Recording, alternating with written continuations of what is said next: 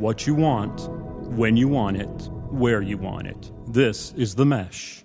This podcast is sponsored by the 2019 Foot Candle Film Festival. This year's festival will be held September 27th through the 29th in Hickory, North Carolina. Learn more by visiting footcandlefilmfestival.com. Foot Candle Films. Film news and reviews from two guys who really like movies. This episode is brought to you by the Foot Candle Film Society. For a schedule of upcoming screenings and membership information, visit the Society's website at www.footcandle.org. Hello and welcome to Foot Candle Films here on the Mesh.tv podcast network. My name is Alan Jackson. I am co-director and co-founder of the Foot Candle Film Society and the Foot Candle Film Festival. Across from me is Chris Fry, Hello. sharing the exact same titles. Yes. Co-producer, co-director of the festival and the Film Society. Chris, how you doing? Doing good.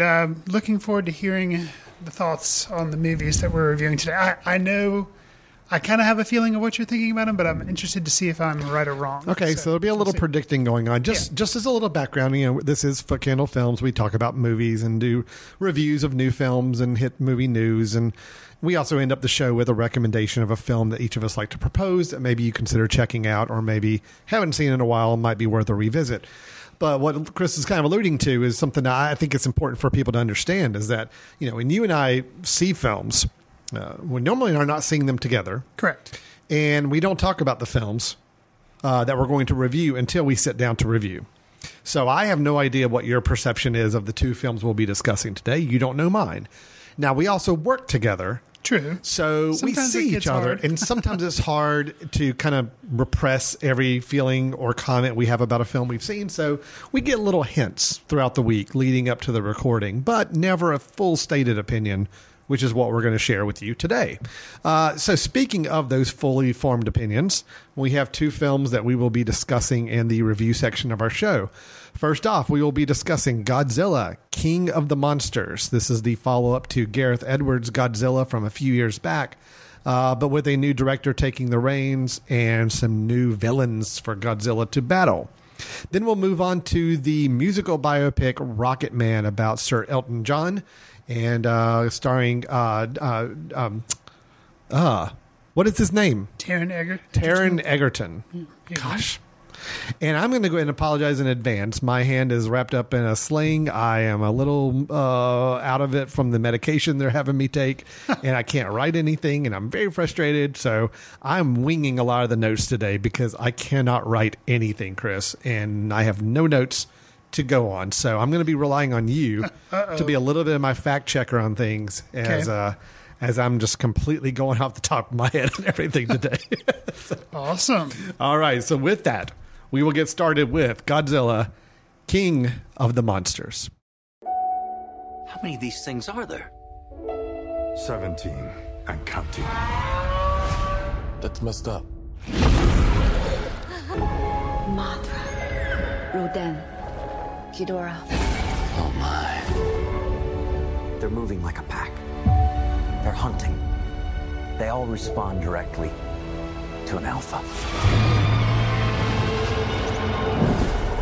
We stop this Ghidorah. We stop them all. Is there another creature that might stand a chance against him?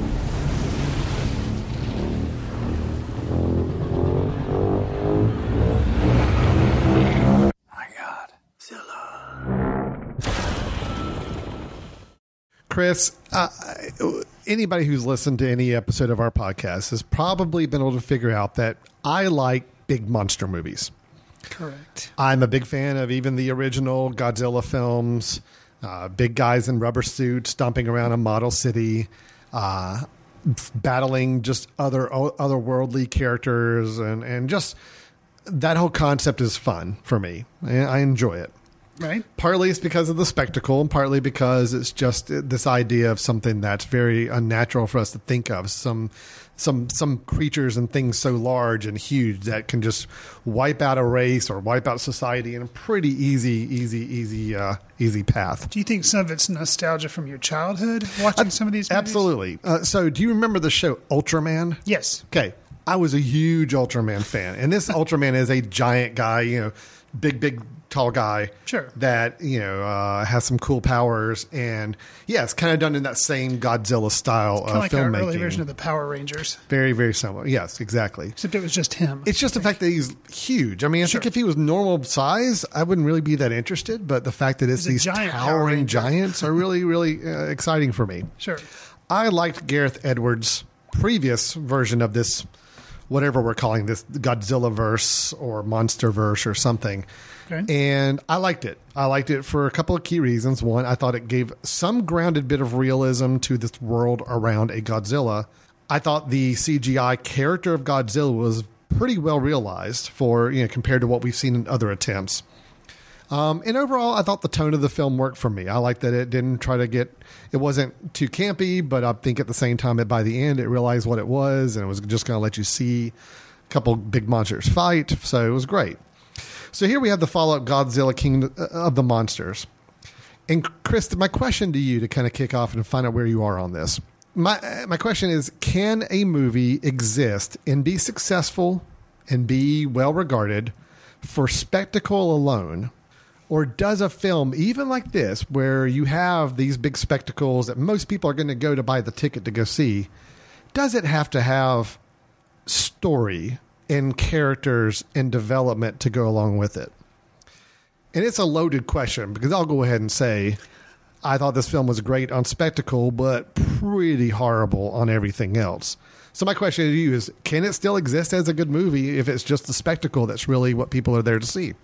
Well, I mean, I think where you can fall down on that is depends on your love of the subject matter. If you have a lot of history with Godzilla and you really love Godzilla and you've seen every single movie that's come out, which, I mean, I have no idea how many of them there actually are. Probably in the teens, maybe. But so I think if you are really into it and you're like a really Godzilla geek, then you may be disappointed because maybe you do want something more out of it than just creatures romping around on screen destroying stuff.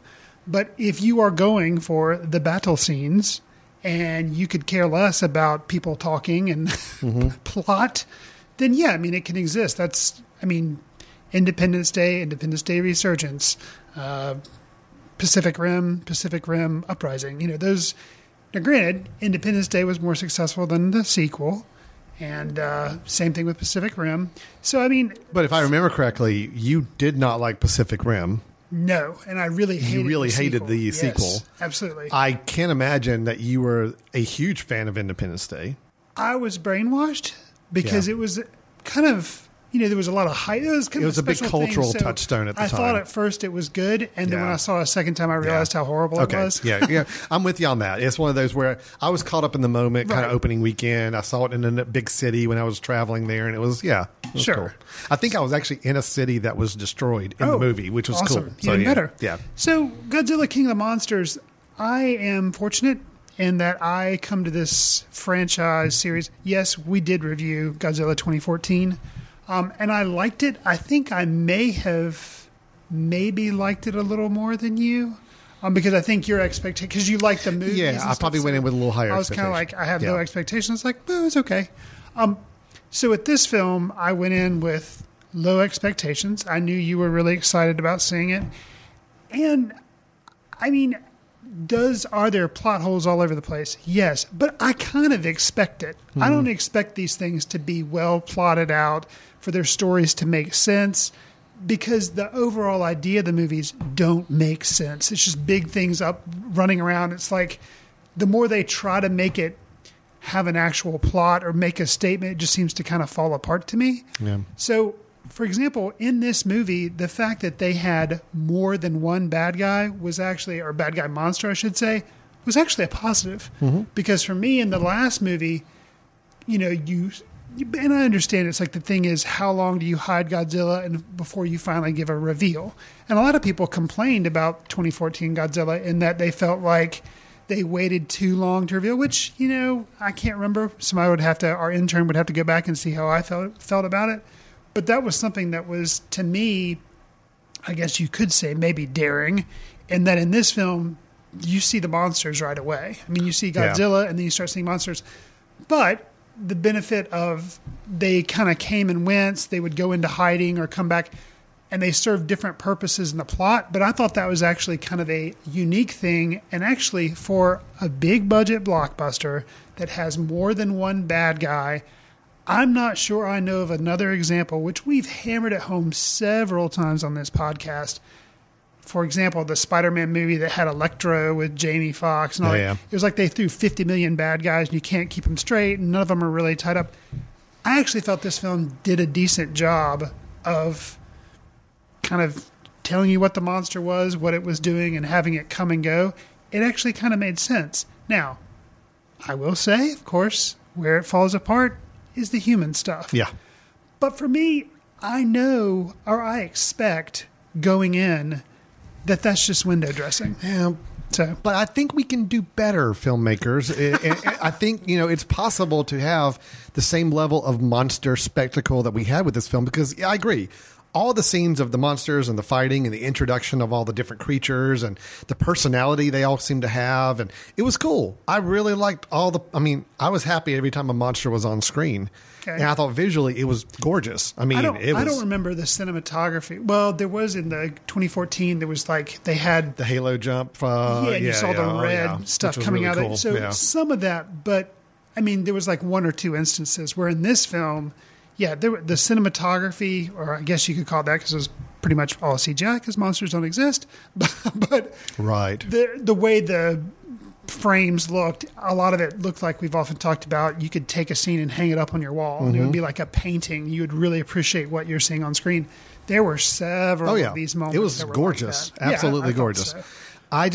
I do believe we can do better with the humans though, because I actually thought the 2014 Godzilla, the human stories were weak, but they didn't detract from my enjoyment of the film. It was almost like, I don't really remember any of the characters from the film. I don't remember any of the plot from the film, but it was okay because I still enjoyed the film as a whole. I didn't know these people, speaking of Vera Farmiga and the guy from Friday Night Lights, whatever his name is. Kyle Chandler. Yes, thank you. Mm-hmm. Playing Mark Russell. I didn't remember they weren't in the first movie. They're not in the first movie. And I didn't remember that. I was like, oh. Yeah, I did have to kind of do a little bit of a mental check. It's like, were they in the first movie? I don't remember.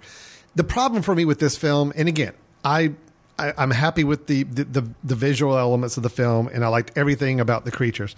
It was the human story I thought was probably one of the worst I've seen in a big budget movie like this. It's gotten worse since the 2014 Godzilla. The human story... It has gotten worse. I'll agree with that. 2014 didn't offend me. I didn't really think much about it afterwards. This one, it was actually kind of physically distracting for me how bad the storyline was going on outside of the monsters. And it starts early on. You've got a mustache twirling bad guy played by Charles Dance who just waltzes in with a paramilitary group at the right time. Did he not make enough from Game of Thrones? I don't know, but it's just, it was so theatrical coming in as the big villain. It was terrible. You've got some double crossing or some, people with changed alliances that really doesn't make any sense. No, they don't. There's some moments. I got to call it just a couple minutes, and then I'll go over to the positives. So I'm doing this in reverse. I'm going to get my negatives out of the way. Fair enough. Get it off your chest. Yeah. So Kyle Chandler plays Mark Russell, who is, I don't know. What is he? He's a animal person? He's not a monarch scientist. No, Monarch is the organization, this cryptozoological agency that is facing off against these god-sized monsters. Which his wife is a part of that. His wife is a part of it. Vera Farmiga, Dr. Emma Russell, and they have a daughter, Madison Russell, played by Millie Bobby Brown. And there's the mother-father are separated at the time. What we find out is that they are kind of victims of some of tragedy that befall because of the 2014 Godzilla movie, which I thought was cool. I'm like, oh yes, make it to where we're seeing some of the repercussions. They lost their son. They lost their son because buildings were falling and there's all this stuff going on. I'm like, yes, that's actually kind of cool. Show us the impact it has on the family.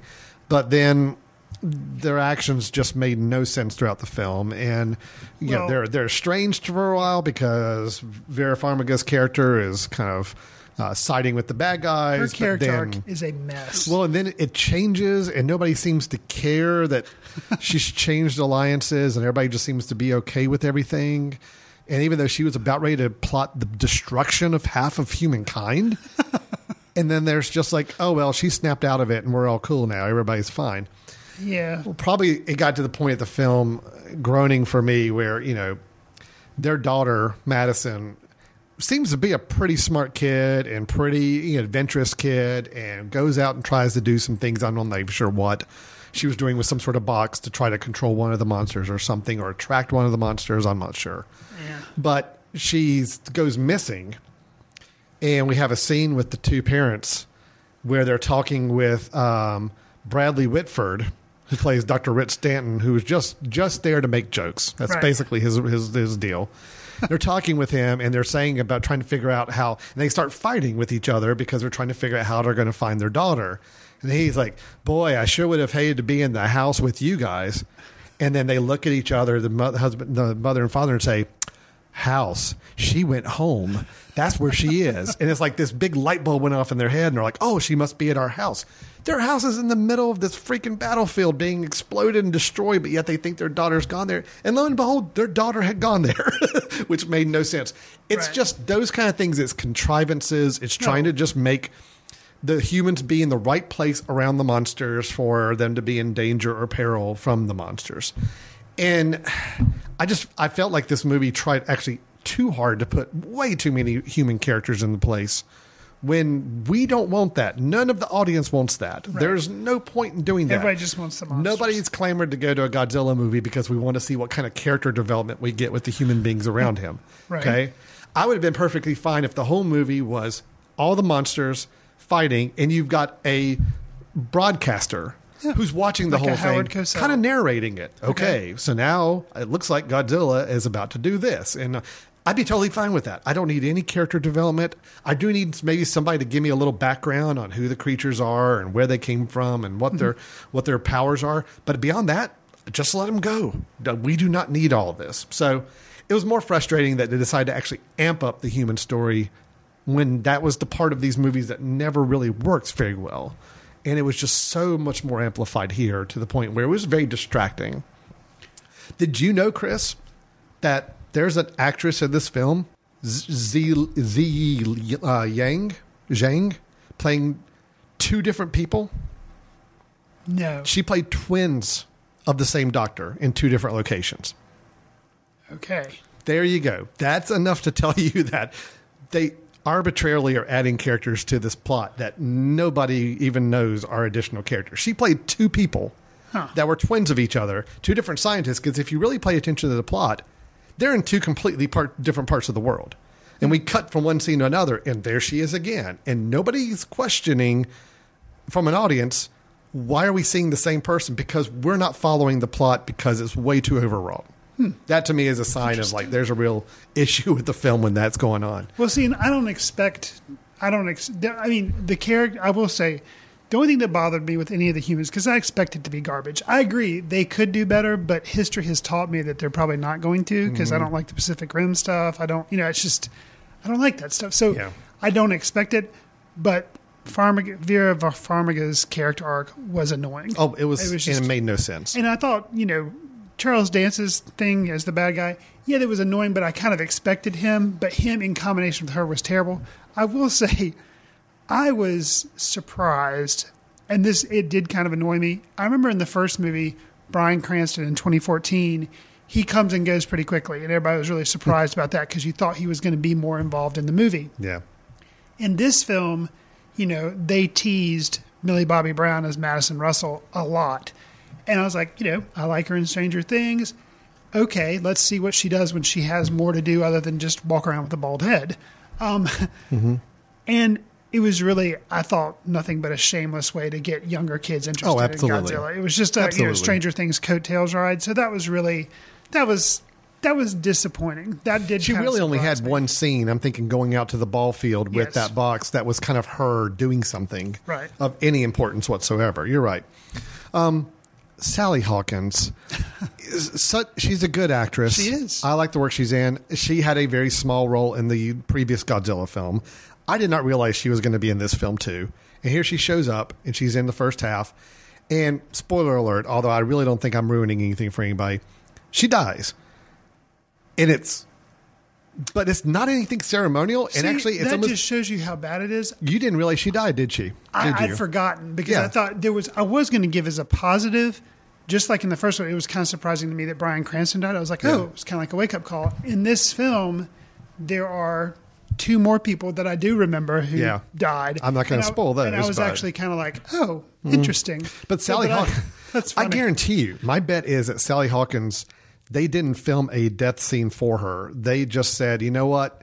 We can't get her back on set or else she's not interested in doing any more of the movie. So we're just going to do something with a giant creature's foot and boom, she's gone. And so that's basically what they did. Took place off screen or no? No, it was, they were running up in the Arctic base. They were running outside, like out in the snow and ice. And the creatures are all around them. And all of a sudden you see just a big foot come down and there's a rumble. And then a little bit later on, they're all looking at a picture of her on the screen, kind of like sad for a couple seconds, you know? Yeah. I'm like, all right. So you got that. So anyway, I think as everybody can probably tell, we're not big on the human stories that are going on in this film at all. And I will say it got to the point to me where it actually made my enjoyment of the film lesser because of it, because there's just too much badness. Sure. One more bad thing I'll throw out. Okay. And this is an issue I always have in films. And unfortunately, it even happens like in a really good action franchise like Mission Impossible series. But when Vera Farmiga's character early in the film places a video call to the hero team, I guess, at their base. So all of a sudden she pops up on the big video screen and she's there to communicate with them through FaceTime or video chat or whatever it is. And as she's talking, there is video footage that then shows up in her feed, almost like an edited montage to accompany her talk. And it's just, all I could think of right then is, all right, did she edit a video to play while she's talking to her family to explain what she's doing? And how much work did she put into that? And how did she even coordinate it with her technology to show this video like at right times when she's mentioning? Well, she didn't, obviously. It's just something the filmmakers use to give us more information that's very artificial. Sure. You know, it's almost like with the Mission Impossible movies when Tom Cruise gets his mission and he opens up a suitcase and it's this huge, like animated 3D sequence showing him all the things he has to do. Sure. And it's basically like there's a whole marketing team that back at the MI group that put this together spent weeks doing this whole thing. And then he watches it one time and it blows up and they're done. So, anyway, that stuff bugs me. It's like, it's just frustrating. If that was all it was in this film, I kind of chuckle that off. But I think it just keeps tying into this fact that they just didn't know what to do with the human stories. And they were just grasping at straws, I felt like. And it just made it tough. Okay, I feel like I've railed on that side of the film enough. I will say some things I thought were positive. I'd like to hear any other thoughts you've got as well. Again, the visual imagery I thought was absolutely gorgeous. I thought the monster designs were really good. You know, you would have had to tell me a while back that a giant 3-headed Hydra type creature would have shown well on screen in a 3D version.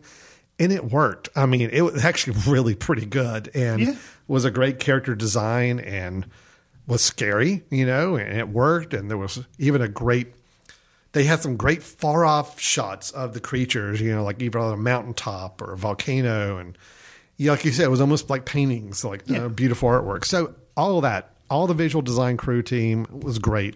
Everything about that. So I will say that I thought Godzilla looked good. Sure. I mean, he was well formed as well. I thought the action with the creatures was good and kind of well choreographed. You kind of knew what was going on most of the time.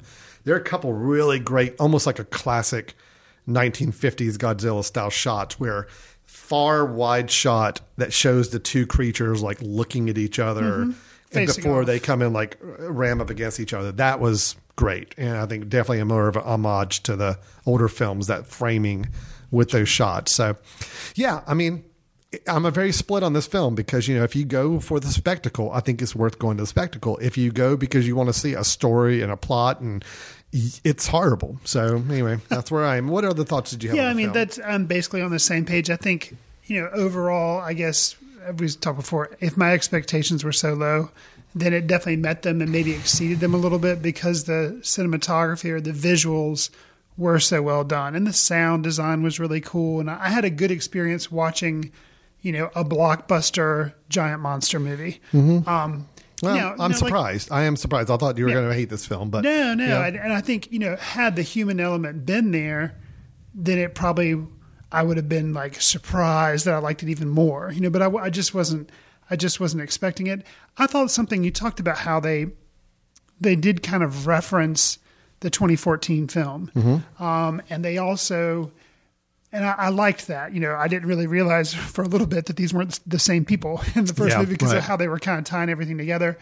A creature that was other than Godzilla, the creature that was in the 2014 movie, the Muto, kind of makes another appearance in this movie, and I thought that was cool. At first, I thought it was cool how they were also referencing Skull Island.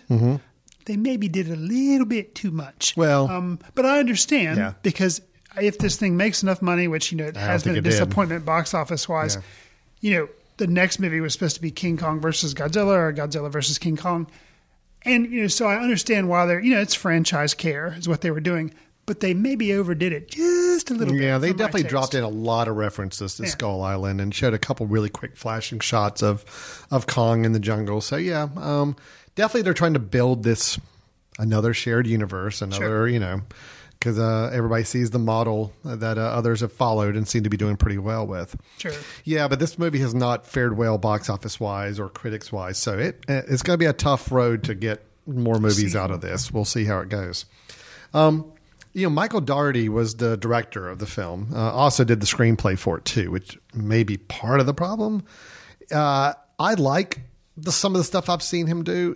I've mentioned Krampus as a recommendation. Yes. He directed and wrote Krampus, which I like Krampus. I think Krampus is a great I just like fun hearing movie. You say the word Krampus.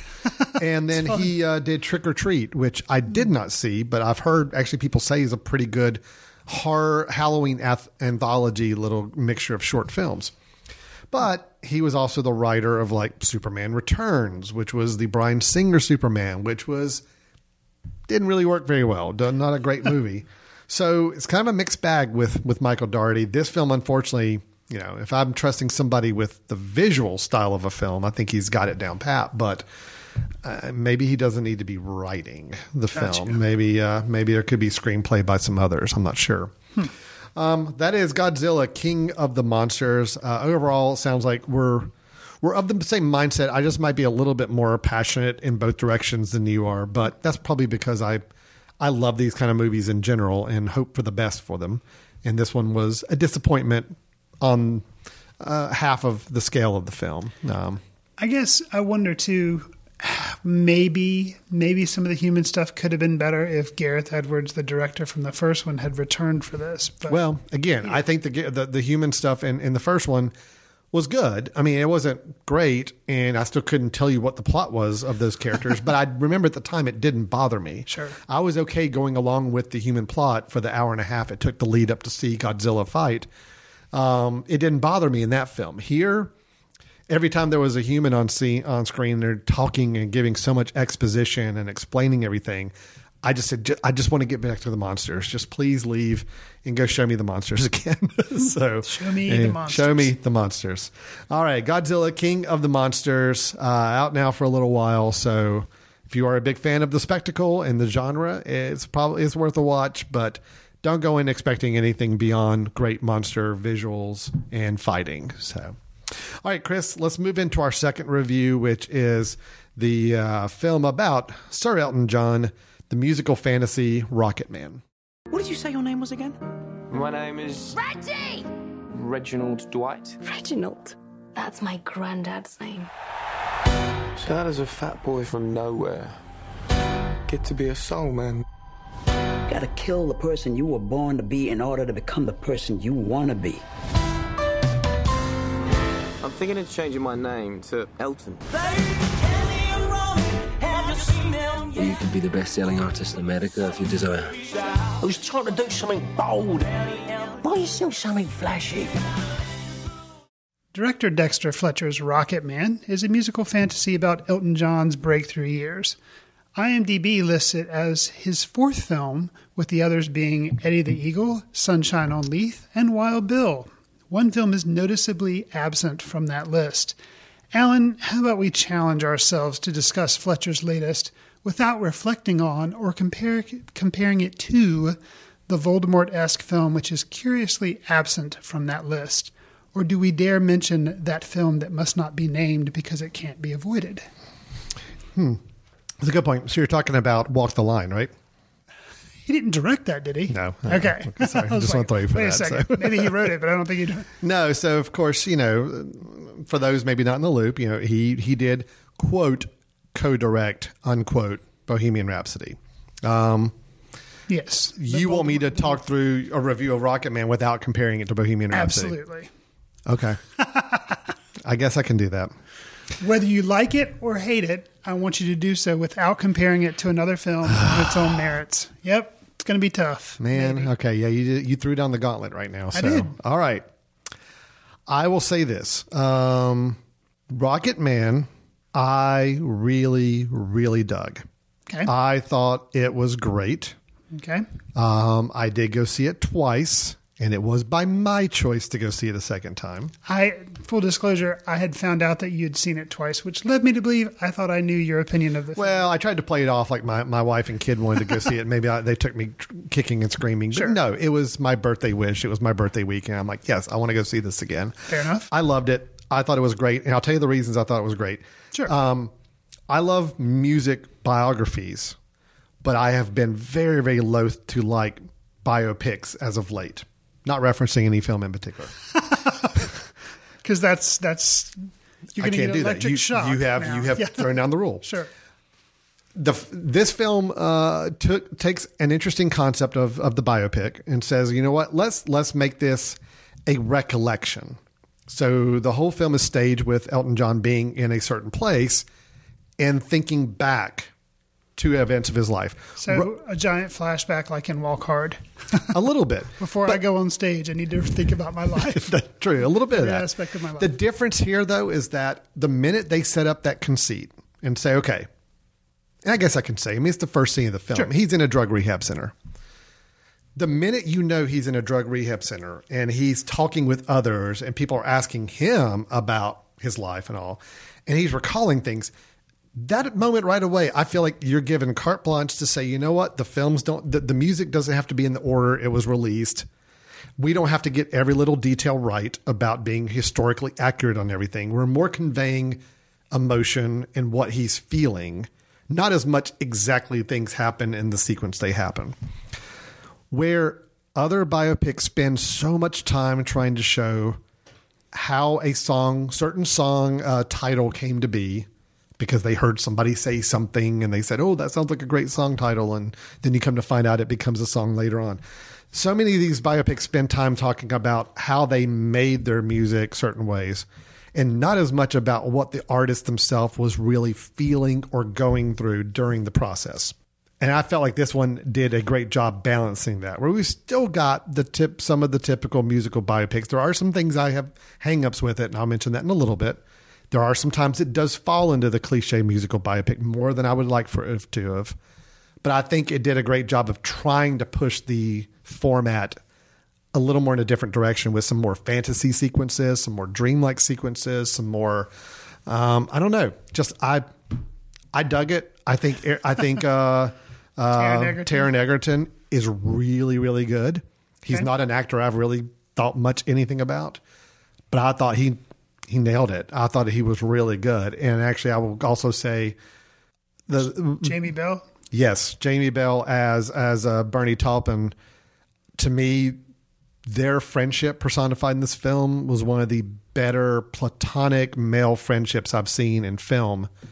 And I believed it. That's the thing. After several scenes of them together, I believed that how close they were and how much they cared for each other and how they were a good team. So I've got a lot more to say, but I want to hear your thoughts for a little bit. What do you think? Because you are not as big a fan of the format as I am.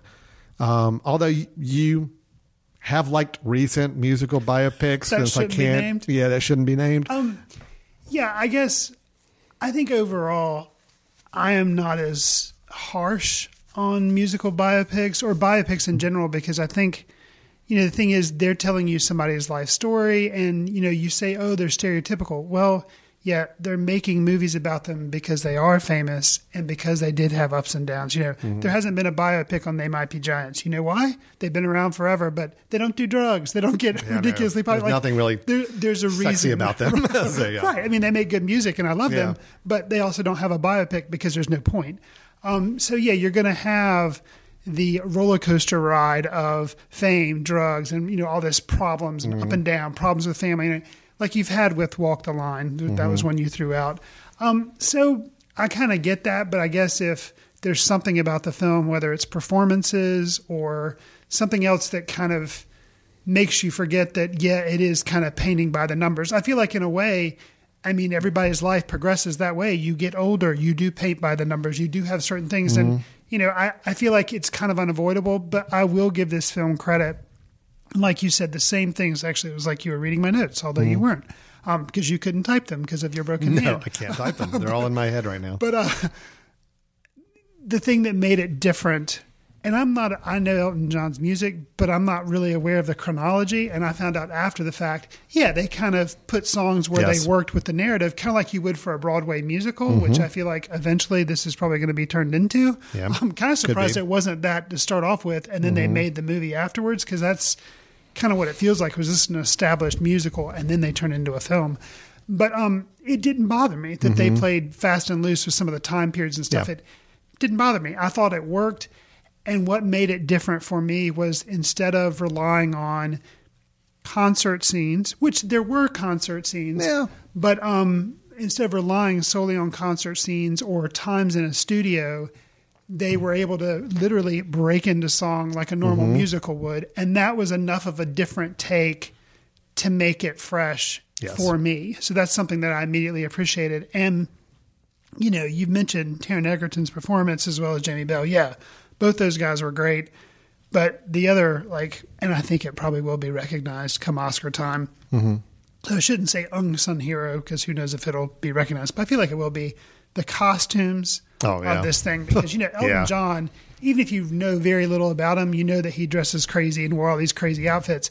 And they do, you know, I think a pretty good, accurate job of recreating all these different looks that he had. The cinematography, the way they shot a bunch of stuff was really cool.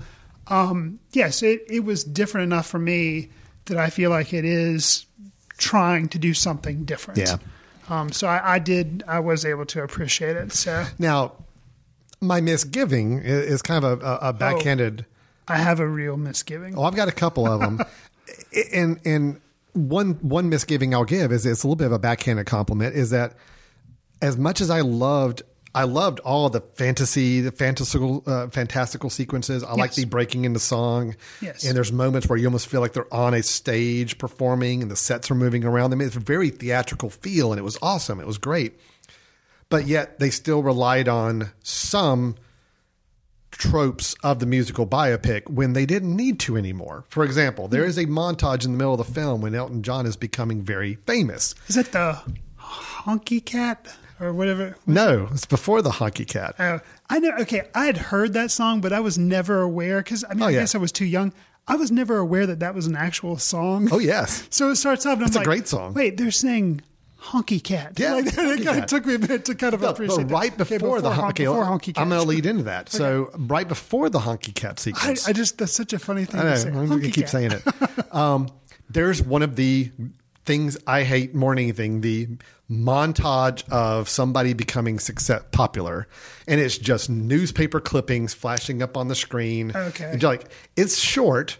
It's nowhere as egregious as... So there's not a song being sung. You just see this happening. No, there's a piece of music playing in the background, but it's just visual montage of Elton John captivates audience at this performance. And it showed how much money he was making and how he was worth. And it's just... Okay, and the reason that doesn't work, and the reason they don't need to do that anymore, is the very next scene was the Honky Cat sequence. Which is like a giant shopping spree. Exactly. Right. And right away, that scene alone showed you how popular and successful Elton John was becoming, because he's walking through stores in this musical sequence, and there's people catering to him, and there's crowds of people following him, and he's got more money.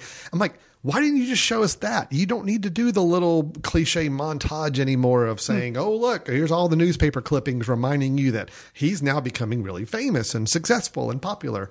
Every musical biopic does it. And I think it's annoying as all get out. I can see that. When this movie was doing so good at every other way of conveying the story without going into cliche territory. So that's the thing, is like, if you're going to go to this fantasy, more theatrical feel, this break into a musical thing, go all the way. Like, you're doing fine. Like, every scene you've thrown at me so far that breaks the mold has been great. So why are you stopping to go back to the tried and true formula for a few scenes? It just didn't make any sense. But that was just a gripe because I was digging the movie so much. And then when that scene happened, it's like, ugh, just same old thing. And then they come back with the honky cat sequence. I'm like, oh, okay, cool. No, okay, they remembered that this is fun. This is a lot better than what they just did. So we're good.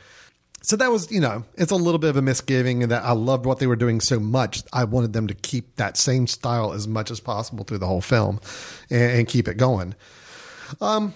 Richard Madden is John Reed. It's another little bit of a cliche where I felt like it's a little cartoonish. It was he walks into the screen. He plays someone who becomes a lover of John with Elton John for a while. They have a relationship. He also becomes his manager after a while. Right. He is follow the way it's portrayed. He falls a little bit into that. Oh yes, of course he's going to be the bad guy. It's pretty clearly too much of a he's going to be bad for Elton John, and Elton shouldn't really be with him. It was a little stereotypical the way he was introduced and the way he was presented on the screen. You kept waiting for that to drop where you knew he was going to be bad. Right. And I wish it wasn't so obvious. It took a little bit out of the film there. But again, the way I kind of make amends with it in my head is that this is Elton John recalling his life. So maybe that's in his recollection. That's how he sees the guy. He saw him as all dashing and debonair, but then also bad from because it's day using one. The framework of him relaying all this stuff in rehab. So again, it makes it work okay. That's really my only real misgivings. So what have you got? Oh, man. Is it Bryce Dallas Howard? No, you liked her? No, I actually thought, so she plays Elton's mom. One of his parents. And all right, well, Stephen I'm curious. McIntosh, who played one of Elton's parents, the father, dad, Stanley. The kind of absent dad. I thought all that was great. Okay, good. Actually, the one thing that was maybe a little distracting for me about Bryce Dallas Howard was not her performance, but it was the fact that I knew who she was, but I couldn't figure out who she was. Right, so it was kind of irritating me. But then I was like, oh, no, now I know who you are. So, no, outside of that, no. Okay, well, what's your misgiving? Well, is it the kid? No. Oh, man. Okay, well, I'm just stop guessing. You tell me what your misgiving is. Because I think maybe it was my wife who was with me, thought the little kid was a little rough. But I was like, yeah, my boys thought the kid was a little rough. I'm like, I thought he was okay. I like the kid. It's all right. No, let me build up to it. Okay, I'm sorry. Go ahead. Okay, so we have mentioned that the progression of the movie happens with songs, and they may not be in the right order, but didn't matter to me. I will say, Bitches Back at first, I don't know that song really well. I have heard of it, and I know that that's a refrain in it, but I didn't. So having that be kind of the first song that they launch into was a little distracting for me because, it's like, well, the lyrics are supposed to be telling me something, and I don't know what they're telling because I'm not familiar with the song. But that was okay because then you kind of figured it out. But I liked that. I liked how they did that, and like he's in a devil costume, and I liked how that was staged. That was a really. And it was jarring for me, and it was like, what's going on? Yeah. And I felt like it was because I didn't know the song, but it worked. But I think also that was the scene where early in the film where people I could tell in the theater were just like, what's going on? This is not going to be a traditional music my biopic. wife was kind of like, what's happening? Yeah. Whereas I knew it was going to be a musical and they were going to sing. And I thought it was awesome. So, it was good. So I like that. Crocodile Rock, which they kind of ruin in the trailer in a way, but still really good. Yeah. And my favorite, my absolute favorite, your song was good too. I actually didn't have that in my notes. Yeah, that was a good moment. But I think that was a little, and that's also kind of ruined the trailer. And that was not, it wasn't milked, but it very easily could have been milked for too much sentimentality. But it was good. No, my absolute favorite was Rocket Man. Okay, yeah. And because of where that starts and then where the song ends, and there's a moment which they do show in the trailer, which it's kind of out of context, but you just see him coming towards the stage and he's like being prepared. And if you knew what came before that in the movie, it's really awesome. And then he grabs the bat, and as soon as he gets out on stage, you can see it's like almost like a psychotic shift where he gets really happy and he puts on the fake smile. that was amazing. And just seeing Egerton do that, and you're like, because you saw what came before, and you're like, yeah, that's a famous person having to just put on a... Well, keeping in mind, the shot right before it even, too. We know what... I mean, you and I know what led into that scene. We won't go into all the details of it, but as he's being kind of wheeled on... a stretcher, and it's a silhouetted shot, and then all of a sudden he's lifted back up and put back into place, and then costumes put back on him, and then that leads to him. That was a brilliant sequence. It was an assembly line sequence, essentially. And it was like they're just getting him going again. They just got to keep him on the treadmill, and even if he's killing himself, it doesn't matter. We need to get him up on stage. So, and it was a beautiful sequence. Yes, so well done. And that's what makes me just surprised, because that seems like that's something that would be constructed on a Broadway stage, kind of like, as he's going across. Very theatrical, Yeah, and it's just, man, it was so well done. So I really like that. All right, break it to me. Now, what do you not like? Unfortunately, it came at the end of the film. Oh, no. Yeah. Oh, yes. I liked the inclusion of the song, I'm Still Standing. Uh-huh. And it made sense. And I like how he was like coming back into his own. But what I really couldn't stand, and I'm not sure why they did it, was how they then basically did a lot of green screen with Taron Egerton. You're breaking my heart, Chris. Instead of just okay, if this is a low budget film, I get it. You want to put him in the video that God and everyone has seen. I get it. If you and I made this film, we'd probably have to do a green screen if we could get it. So sorry, Taron. I know we've spent, but we don't have the budget. We're just going to green screen. Okay, so you didn't like the technical way they did it. Absolutely hated it. It was like fingernails on a chalkboard. And at first I thought, wait, I was like, oh, there's going to be a reason. It's going to be like, we're going to see him come off the set and then he's going to address the camera. Like, I thought there was going to be something to it, but no, they just wanted to put him in it and just green screened him in it. But it just, to me, it was bad green screen. And it was like, it wasn't like Forrest Gump where you dropped him in talking to presidents or something like that. It just was terrible. And I'm like, you had the money to totally recreate this video. I know you did. So you could have gotten people painted up just like they were in the video. It was really distracting. So then that kind of confused me. And then... Oh, the title cards. The title cards. I know, yeah. No, I'm with you on that. Terrible. Unfortunately, I happen to know because I'd heard people kind of griping about it. And I didn't know why, because the whole rest of the movie, I was like, yeah, so what? Elton John's a executive producer on this movie. Big deal. He's still alive. They wanted to make a movie. Yeah. Big deal. However, the title cards at the end they were bad. Were just a little... And it'd be different if, unfortunately, we had already lost Elton John. He'd passed away. And somebody was choosing to put this in there. But the fact that he's an executive producer, and it was just kind of like... And some of this stuff didn't even make sense. It was like, why are you telling us this? Well, I agree with you. On the title cards. The ending was terrible. Okay, the green screen didn't bother me. Oh, man. I loved the recreation of the video. Or not recreating, but I loved the showing of the video. I know. I loved the inclusion of the video. Okay. I thought it worked for me. It was great. But I'm with you on the title cards. I was actually going to say that's my other big gripe. The other music biopic cliche they fell into. And I'll tell you why, because I already figured out how they could have nailed the end of this film so much better than the title cards. Do the I'm Still Standing sequence. That's fine. Let's shoot the video over again and do it for real. But what you do is before the song ends, get him walking off the set. Okay? Like basically you're pulling away and you realize he was on a video shoot. Walking away. No, here we go. Walking away. And as he's walking off the set, he goes up and embraces his husband. So right away, you need to realize he's married. Then their kids run up. Oh, he's got kids now. Cool. And it's like, because we're already in a fantasy film, you can play this up and show us everything at the end without the cards. Let me blow your mind. Okay, yeah. Okay. Mm-hmm. Verging off that idea and would have made me okay with the green screen. Okay.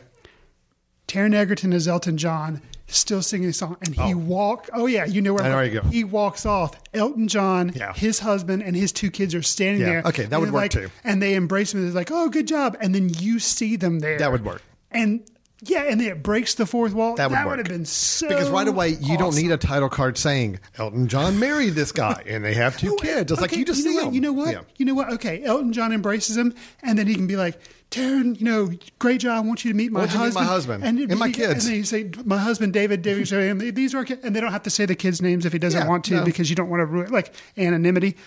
perfect. No, you're right. That actually would have worked. Man, it would have been I amazing. was going to say, either way, either that or whatever. I was all for, I think our ideas were basically the same. Yeah, they could have expressed the same information as the title cards a different, more creative way, just like they have the rest of the film. Because I do understand how Elton John finding love and acceptance, that was a big thing in the movie.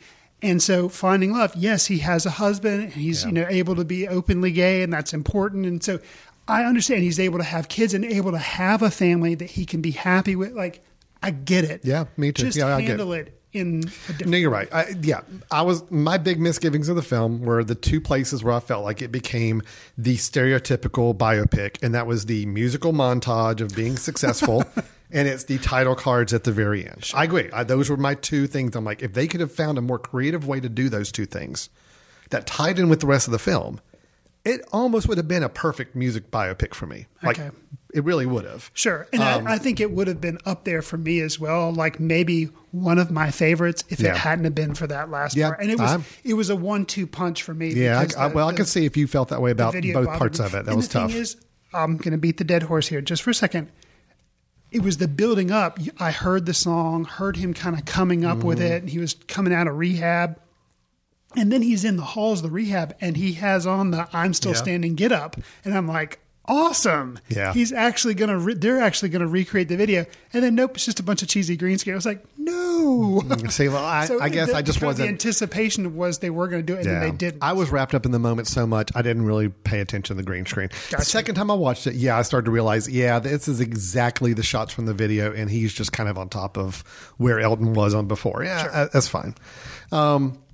But I think it's interesting that you and I kind of picked out that same thing with the title cards at the end, because it was bad. I mean, it was like you had just watched a TV movie documentary about him and you're seeing the final title cards. And it just didn't match the tone of the film at all. They're so close to the finish line of being completely original, and they just couldn't quite cross the line there. So a couple of quick things I'll mention, just some really call out moments for me. There's a sequence. I'll admit the beginning 20, 30 minutes, I love the beginning, the bitches back sequence. I thought that was great. Started kind of wondering how the film was really going to go for a while, because the whole childhood stuff was a little hit or miss. I love the stuff with the parents. They were good. I don't know if it was just the child actor there. I was just waiting for it to really grab me. The moment this film grabbed me, and I realized I'm digging it completely. It was when Taron Egerton came on the screen? It was the whole sequence of the Saturday Night's All Right for Fighting, which goes from him being a teenager playing in a bar. And they do this great sequence where it's like he runs out of the bar down the street and he goes in. And when he emerges at this big carnival, he's now an adult Elton John, played by Taron Egerton. That whole dance sequence and the energy Taron Egerton's putting into it and just the choreography of everything was glorious. And I just said, all right, I'm totally hooked on this film now if they keep up this energy. And luckily they did. The film never really sagged. It never really, had some moments that I thought were groaners or just lasted way too long. It kept a good pace, but it went the range of emotions I think they were trying to hit. And again, I feel like this is a film that I really felt like I got a sense of how Elton John felt. I didn't just need somebody to pretend they were Elton John and act like him and look like him. I actually kind of got a sense of, I kind of feel like I felt like he did. I understood how he felt during these times, which was really what made it a little more special for me. And closing moment I'll mention, I think my favorite quick little moment of the whole film, it was unfortunately spoiled in the trailer too, but I still love it in the film. Even though one of the title cards at the end of the film says that Elton John and Bernie Taupin never had an argument, we saw two of them in the film. So it does kind of throw a little argument against that. Right. But there's one moment where they're backstage and Bernie Taupin's confronting Elton, and they have a big little Elton shouting at him and just very upset and very overwhelmed by everything. And he starts to walk on stage and you think, okay, he's just going to leave and then they'll make up sometime later. But no, Elton stops and kind of walks back over to Bernie and just kind of reaches out and grabs his hand and says, I'm sorry. And Bernie says, yeah, I know. And it's like, and goes out there and performs. I'm like, that's a friendship. That's how you personify, show us a friendship on screen. So just a quick little moment, but everybody in the audience around me is like, oh yeah, that was nice. So anyway, I love the film. I wish those 2 or 3 elements of it were done better to make this a more perfect film, but I loved it. Had a great time with it. It helps that I'm a huge fan of 70s Elton John music. Sure. Not as much after the 70s. You know, I don't like any of his, I'm not a big fan of any of his more recent stuff, but 1970s Elton John is classic stuff and really good. What you and I both appreciated about it as well. I'm not a huge, I mean, I like him okay, but, you know, I'm not really aware of time period stuff. But unlike a lot of other biopics too, they didn't try to do, and this is not just musical biopics, but, you know, a lot of them, they didn't try to do the entire span of his life. This was, I mean, they did start when he was little or a young boy, but then they did cut it off around, you know, they didn't go all the way up until now, but they did with the title credits, but they didn't have to make the whole movie. They went to about, I mean, what was that supposed to be like, you know, 84, 85, something like that. They could have gone all the way to him getting married and to him getting kids and, you know. No, they just decided to throw that up on title cards instead. So, right. Yeah. All right. I still grumble about that a little bit. But otherwise, yeah, it was great. One more scene. He goes to visit his father later on in life. Sure. And his father's kind of got a new situation, a new family. Heartbreaking. And just played really well by Egerton. Man. Yeah, and especially because he holds it together enough while he's in there. You can tell that he's being affected. He does enough that you can tell he's being affected, but he leaves his dad's place and is in the car and then just totally loses it. So, yeah. Good stuff. It is. All right. I'm highly recommending Rocket Man. Thought it was great. You know, not that I'm comparing it to any other film that people may have seen in the last couple of years, but I thought infinitely better. And I do feel like it was also a much better lead performance as well. Zinger. Just going to say. So anyway, all right. With that, let's move on. That was Rocket Man, still playing in theaters. Not doing great, but I mean, it's a rated R film. That automatically cuts down its audience, but I think it's having some good repeat business. I think it's a good positive word of mouth about it, and I hope it does well. So, all right, Chris, how about let's take a quick break, and when we come back, I believe you've got a couple news items to share with me. I do. And we can talk through those, and then when we wrap up with our recommendations of the episode, you're listening to Foot Candle Films here on the Mesh.tv, and we'll be right back. Hey guys, this is Mary Margaret from the Chick Chat podcast. Are you interested in promoting your business to an online audience? Your advertisement could be right here on the Mesh Podcast Network. Head over to themesh.tv for more details. I am not normally one to watch trailers, Alan. Okay. But if it's a film that I actually already know the story, I'm much more inclined. So have you seen the trailer for Dr. Sleep? Do you even know what I'm talking about? No, I don't. Okay. Dr. Sleep. Dr. Sleep. Don't know it. Dr. Sleep is the Shining sequel. Oh. Stephen King wrote a book. No, I have heard of it now, but yes. That was a sequel to The Shining, and they now have released a first trailer. I wasn't even aware that they were making a movie of this, and then now they are. They have released the first trailer, and what's exciting to me is I liked the book okay. I thought it was an interesting sequel to The Shining.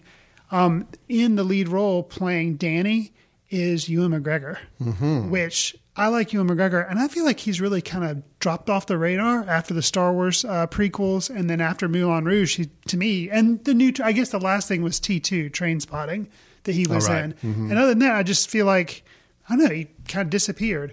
Well, he's in this. It's honestly, because it's based on a book, it's an interesting story to me, which is a continuation of now Danny is a grown-up, and he's an alcoholic, and he still has problems every once in a while with the shining that comes to him. And it's kind of, he befriends a young girl who also has this power, and things happen.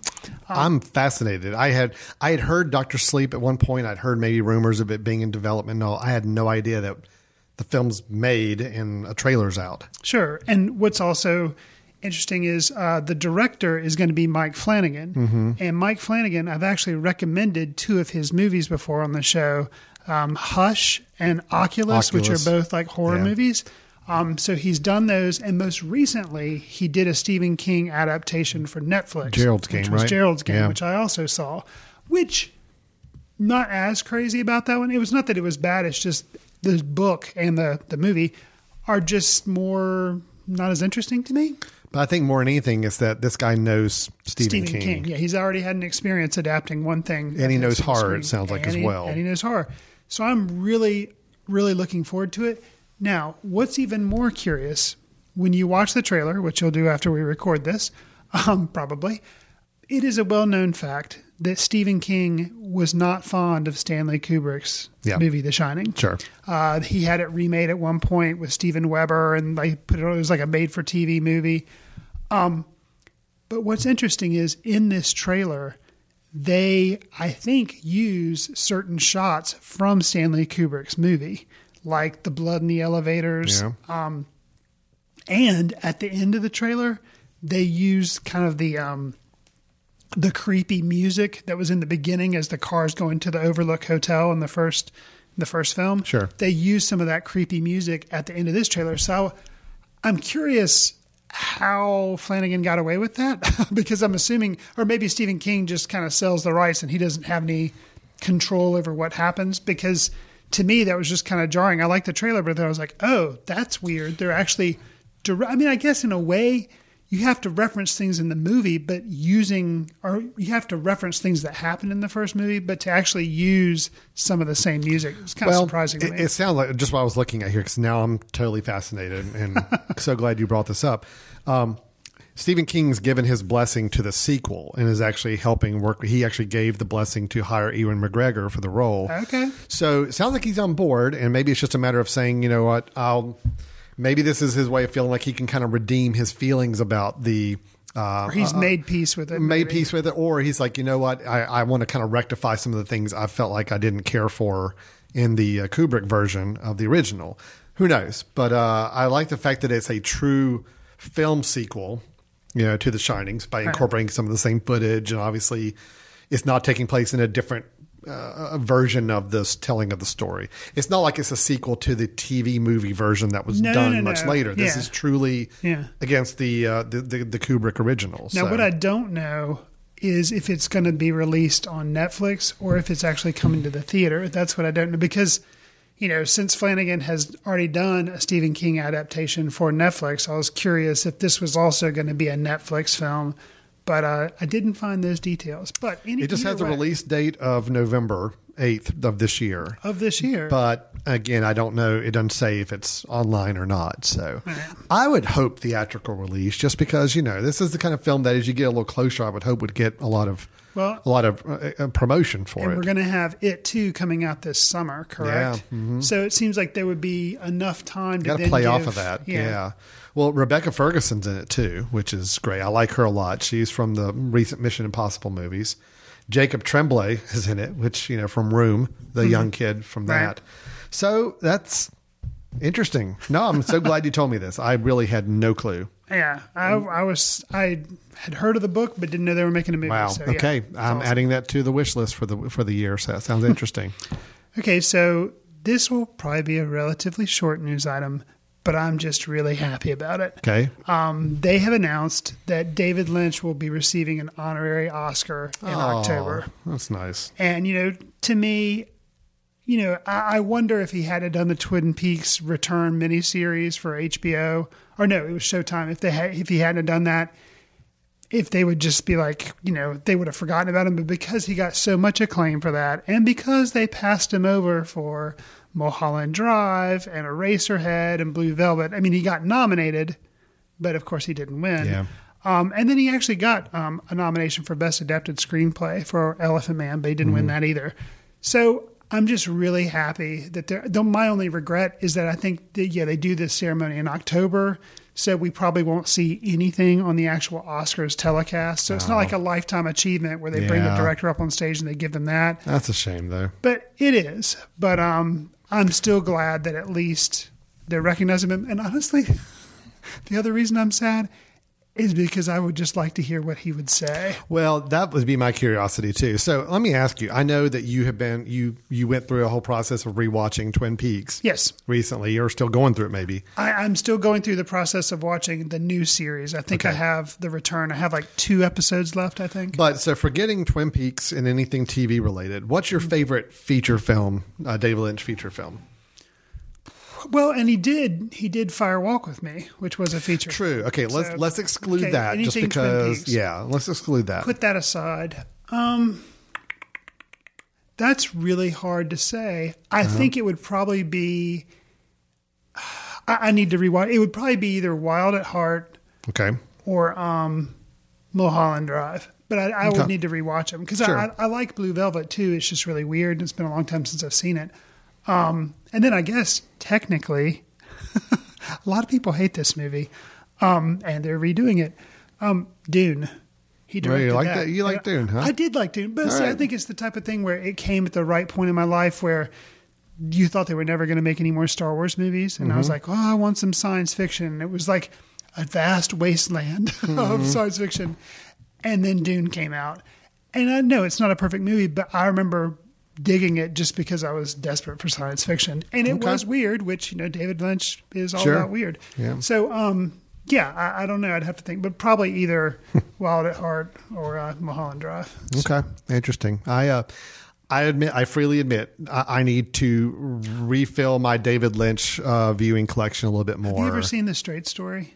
Yeah, I have. Yeah, actually, that's good. Yeah, and just so different from anything so different. He'd done I liked it, and I've seen several of his films, but I'll admit I was not always fully engaged, paying attention, fully engaged, like watching to really watch it. Sure. So it's maybe something that was on during some film classes I took, or in the background. And you dozed off and went to sleep. Well, some of my film classes were at 8 a.m, so you go. That's a problem enough. Let me loop back to your first story about the Dr. Sleep. Just talking about Stephen King's involvement. I just happened to do a quick little check on the notes here. Okay. And, as you said, the film adapts King's novel, a sequel novel to The Shining from his 2013 novel, Dr. Sleep, follows an adult Danny Torrance. It says the best response to the creepy new trailer actually came from Stephen King himself. Stephen King tweeted when Mike Flanagan put the trailer link up online. Okay. Stephen King retweeted it and said, "This movie is going to blow your mind if you have any left after It Chapter 2, that is." So he seems to be pretty happy with where the films are going with his work right now. Or his wallet's really happy. That too. Anything could make it happen. Right. One other thing I'll add to this, just while we're talking Stephen King, did you ever watch the TV show Under the Dome? No. No, that's not true. I'd read the book. Yeah, I know you did. I think I watched the first. Did they do more than one season?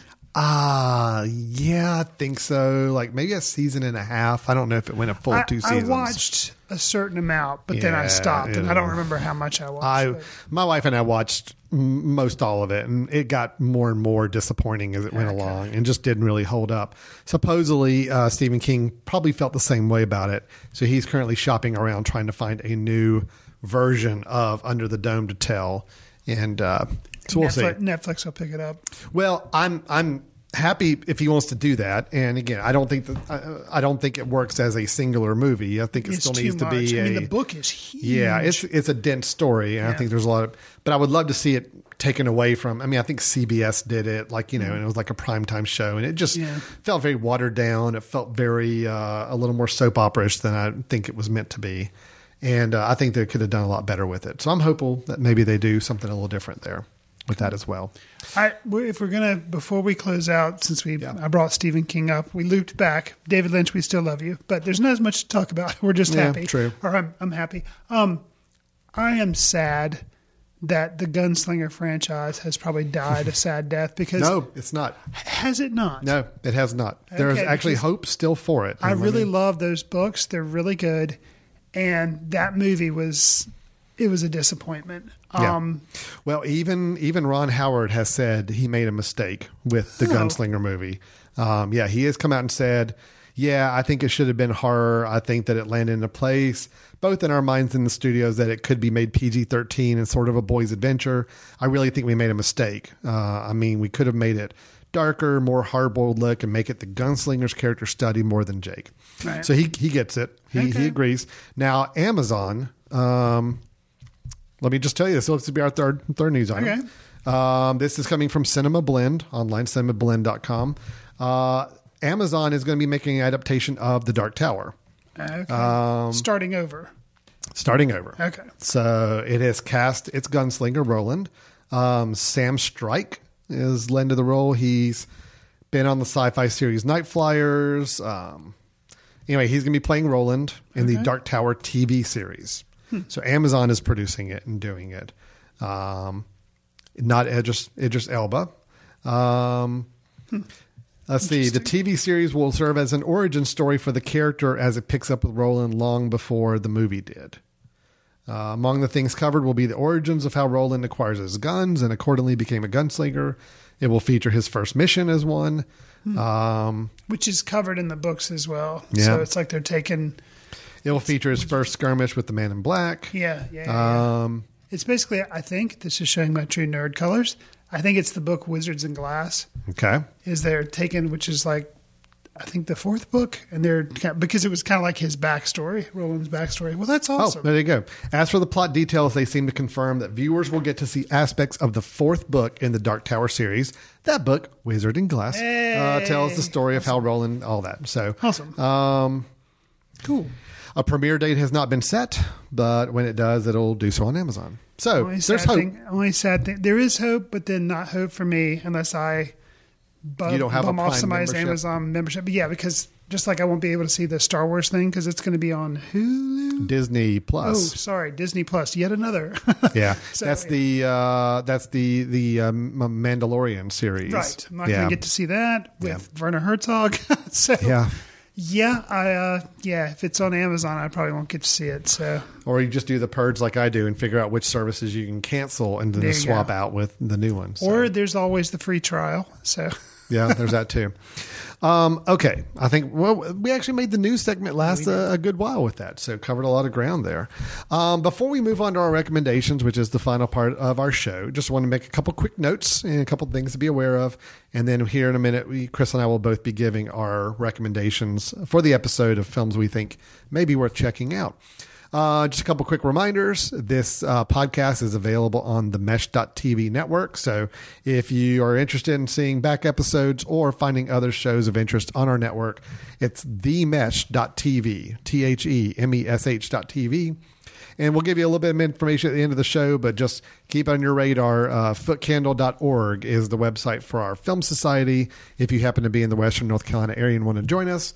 And we'll be teasing in a little bit our Foot Candle Film Festival coming up in September of this year. So a lot of ways to kind of stay in touch with some things going on in the film community around our area. So Chris, let's just go ahead and move into our recommendations. And I'll tell you what I'll do is I'll go first just because you did some of the talking for the news items there. And then I'll let you go in with your recommendation too. All right. So my recommendation is going to be surprising. And it is a little bit of a mea culpa. Garfield, A Tale of Two Kitties. No, I still have yet to see that. I don't watch much TV anymore, meaning just turning on a channel and just letting something roll. Normally my TV viewing is I'm there to watch something. I know what I'm watching. I'm going to pull it up on Netflix or on iTunes and watch a movie or whatever it may be. Gotcha. So the idea of just turning on like TNT or USA or FX or some of these networks and just letting a movie play doesn't really happen much anymore. But the other day, decided to kind of just kick down. Couldn't have anything else. Didn't want to get too invested in anything else at the moment. So I had a little bit of downtime and I flipped around. And a musical biopic was on that we've already mentioned in the show and has kind of gotten a little bit of a rap of being maybe the ultimate version of what has gone wrong with musical biopics over time. It becomes so cliche, and that is Walk the Line. Okay. I remember, I think you and I maybe reviewed it on the show or talked about it at some point. I'm not sure. But I know you and I have both mentioned the film before, just like we did previous in the show, is kind of being that it was almost the one that really pushed them to make Walk Hard. It's like, okay, after Ray Charles film and then the Walk the Line, I think that's when they said, okay, we've got to parody these musical biopics now because they're kind of getting very formulaic. All right, Walk the Line is still formulaic in its storytelling, but I found a few things with it watching it again that actually really worked for me more than they did maybe the first time. Maybe the first time I'm viewing it, I'm watching it truly to see how good a musical biopic it is and kind of getting a little tired of the cliches. This time I'm watching it more for performances. Okay. I will say, Joaquin Phoenix is really good in this role. Okay. And I probably did not give him enough credit first time around. Does he look like Johnny Cash? No, not really. But man, you want to talk about mimicking a character on stage and the raw energy of that person. He captured Johnny Cash for sure. And I thought Reese Witherspoon as June Carter was also really good. Better than I expected and remembered. She won an Oscar. I think she did, yeah. And I think it was one of those roles that, I was maybe cheering for somebody else to win the Oscar that year. But going back, no, I'm still not sure if she deserved the highest honor of acting that year, but she was really good. Okay. And I admired that the film, yes, it explored Johnny Cash and it explored kind of his rise to stardom and some of the demons he faced. What I was probably the most impressed with, though, is there was also this interesting side story of June Carter and the fact that she had just gone through a divorce, leaving her husband, which at the time, and especially in Southern America, that was a big no-no. And she was shunned because of her failed marriage, that she left her husband. Right. And the fact that she was so concerned about now getting in a relationship with Johnny Cash, who was married at the time, and all that would encompass and what toll it took on her was actually really well done. So I think the movie did a good job of tackling kind of a little bit of a touchy subject, at the time. Sure. And not afraid to show that, she was, there was a scene where she's in the supermarket or a drugstore or something, and she kind of gets accosted by one of the employees like, that guy was a good guy. I don't know why you did that to him, and shame on you type of thing. It's like, wow, okay. I assume that actually did happen, those types of things. And it was an interesting subject matter to cover in the film. So the music's good. The acting's good. It's very formulaic. You know where it's going to go. You know it's going to be sex, drugs, rock and roll. But it's a well-done film. So I'm going to give it credit that, second time around, I found a lot to really respect about the film. So that's Walk the Line, my recommendation there. Chris, what have you got for us? So I recently caught up with the 2009 comedy Observe and Report. This is a Seth Rogen vehicle. It's directed by Jody Hill, and I'll give you a brief plot synopsis. Bipolar mall security guard Ronnie Barnhart, played by Seth Rogen, is called into action to stop a flasher from turning Shopper's Paradise into his personal peep show. But when Barnhart can't bring the culprit to justice, a surly police detective is recruited to close the case. So this is a funny movie. I had never seen it. It was nice to watch. I will say humor is very, very dark because, so it is not a family film, but very dark. But I liked it. And the cast is pretty amazing. I mentioned Seth Rogen, Ray Liotta, Michael Pena, Anna Faris, Aziz Ansari, Jesse Plemons. So it has a lot of people. And this came out in 2009. So this is 10 years ago. So you're getting to see a very young Seth Rogen, very young, so it was enjoyable. I really liked it. But like I said, there's lots of language all over the place, but it's just really, I really liked it. Plus, I will admit, there was a time in my life where I actually had to work in a mall. So I was not a mall cop, but I worked in a mall. So that helped because, interesting. You had some good perspective on it. Oh yeah. The majority of the movie takes place in the mall. So, I'll just say, it's Observe and Report. That was a film I know when it came out, it kind of had some high expectation that people were disappointed. I think maybe because it was darker humor than, And actually, I learned a little trivia because afterwards I was like, man, I can't believe this movie's not, more known, or people know of it, but not talked about more. Well, what had happened was when Warner Brothers was going to release it, they were going to force Jody Hill to make a PG-13 cut of it. And they went ahead and made the cut, and then they did test screenings, and the scores were terrible. Wow. So then they went back and were like, no, because I guess the original R rating, when it was very dark, they didn't want it to be as dark. Okay. But they went back and they left it at dark, and I guess it still didn't do as well, but it did better than I guess they thought the PG-13 They would have the PG-13 cut. Interesting. So that may have been a little bit of the kind of controversy that came of it. Could have been. But Observe and Report. I recommend it. All right. We're going to go a couple ones from a few years back. We both recommended here. Worth checking out on that. So that's our show for today. We did our reviews of Godzilla, King of the Monsters, which we were on the same page with our review, but our reviews were split between the good and the bad of the film. Sure.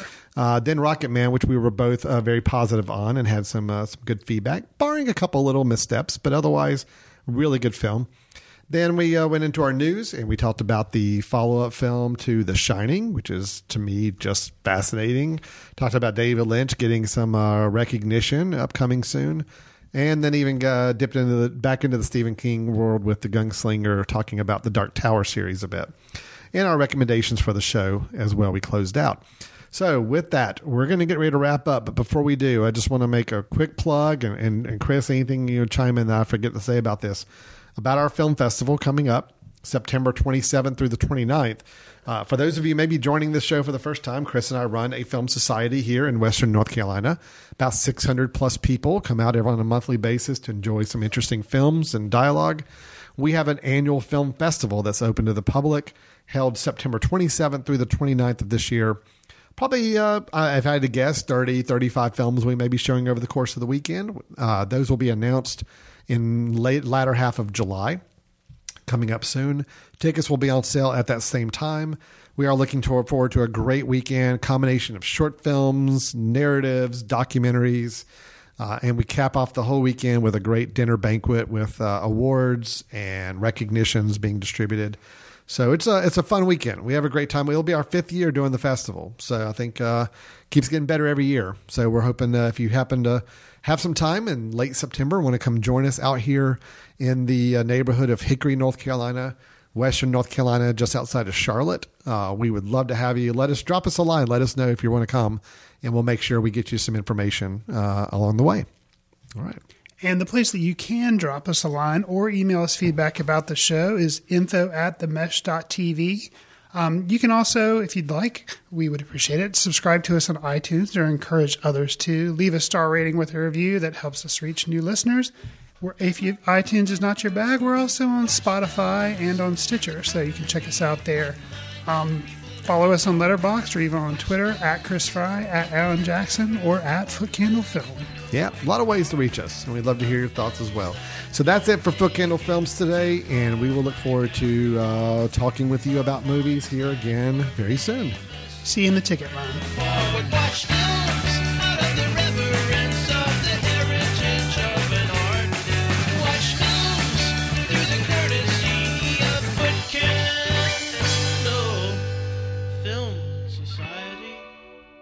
Special thanks to Carpal Tuller for the show theme music.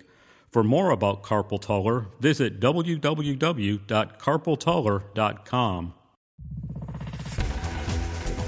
You've been listening to The Mesh, an online media network of shows and programs ranging from business to arts, sports to entertainment, music to community. All programs are available on the website as well as through iTunes and YouTube. Check us out online at themesh.tv.